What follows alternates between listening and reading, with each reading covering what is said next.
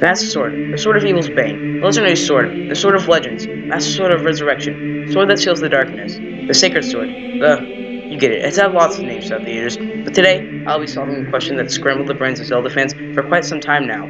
How the Master Sword moves around throughout the timeline. Master Sword has changed its location from the Temple of Time to the Sacred Grove and even Hyrule's castle. Master Sword is forged in Skyward Sword when Link brought the Goddess's Sword to the three sacred flames to empower and physically alter it. At the end of Link's adventure in Skyward Sword, he places the legendary sword in the pedestal of time within the sealed temple to rest there until the goddess's next chosen hero comes to wield it for battle. Flash forward a few hundred years to Ocarina of Time, where that era's chosen hero, Link, again, opens the door to the Temple of Time and pulls the Master Sword from the pedestal so he can use it to slay Ganon. But we know how that ends. Way to go, Link. I would fire him for sleeping on the job if he wasn't the only person who could, kill Ganon.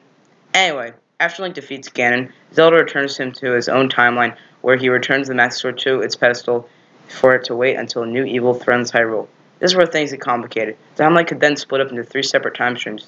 The first one being where Link gets defeated by Ganon, the second being where Link defeats Ganon and goes on to be the child timeline, and the other one where Link defeats Ganon, but it continues in the adult timeline. First, we'll be investigating the child timeline. From there, we travel to the Twilight Era during Twilight Princess, where another Link, starting to see a pattern here, becomes the chosen hero that sets out to defeat Ganon and save Hyrule.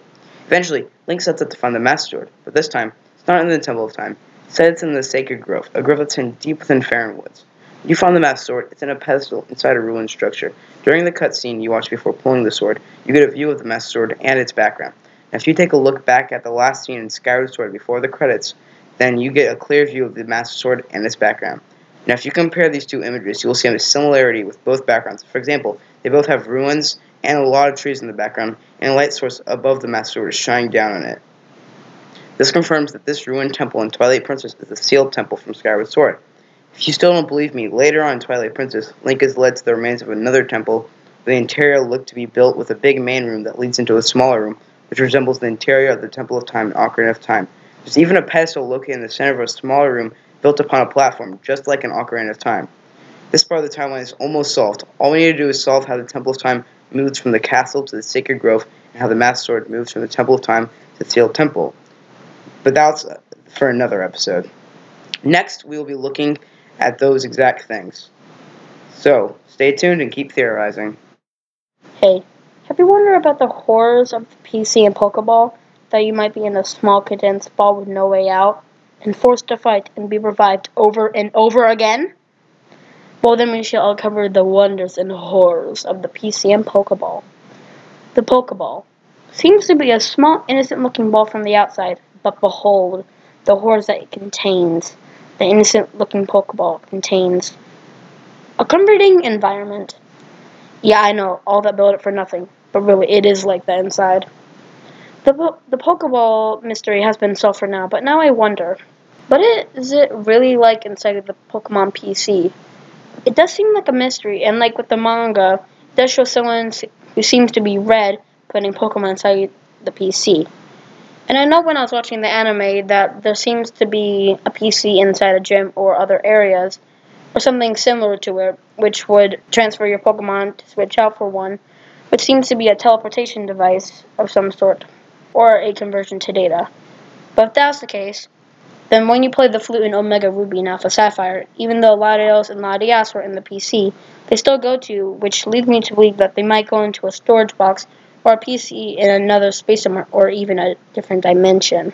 I also have a theory about what happens when Pokemon go inside the Pokeball, and I know that Jesse and James got hit by the red beam of the Pokeball, but they appear to be burnt to a crisp like that cartoon gag of them becoming gray and then kind of smoggy or burnt.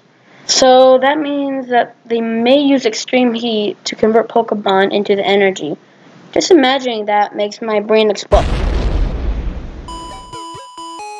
Well, it's a good thing that there's a Pokemon Center nearby. Using self-destruct really takes a lot out of me.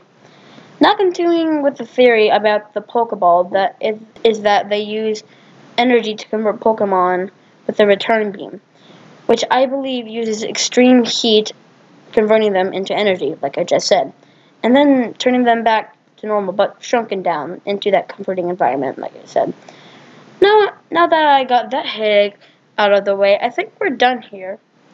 Well, thank you for listening, folks, and have a good... No! It's not over yet. You can't be done. What do you mean? I covered all I could. Well, I think I did. I covered how Pokemon go inside the Pokeball and what it's like in there.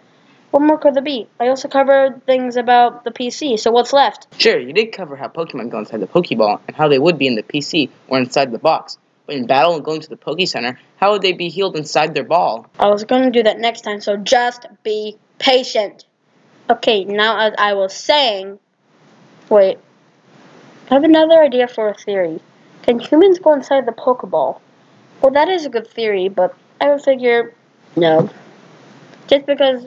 Well, one, they wouldn't be able to just because of the intense heat of becoming energy, so they would just die on the spot being burned to ash.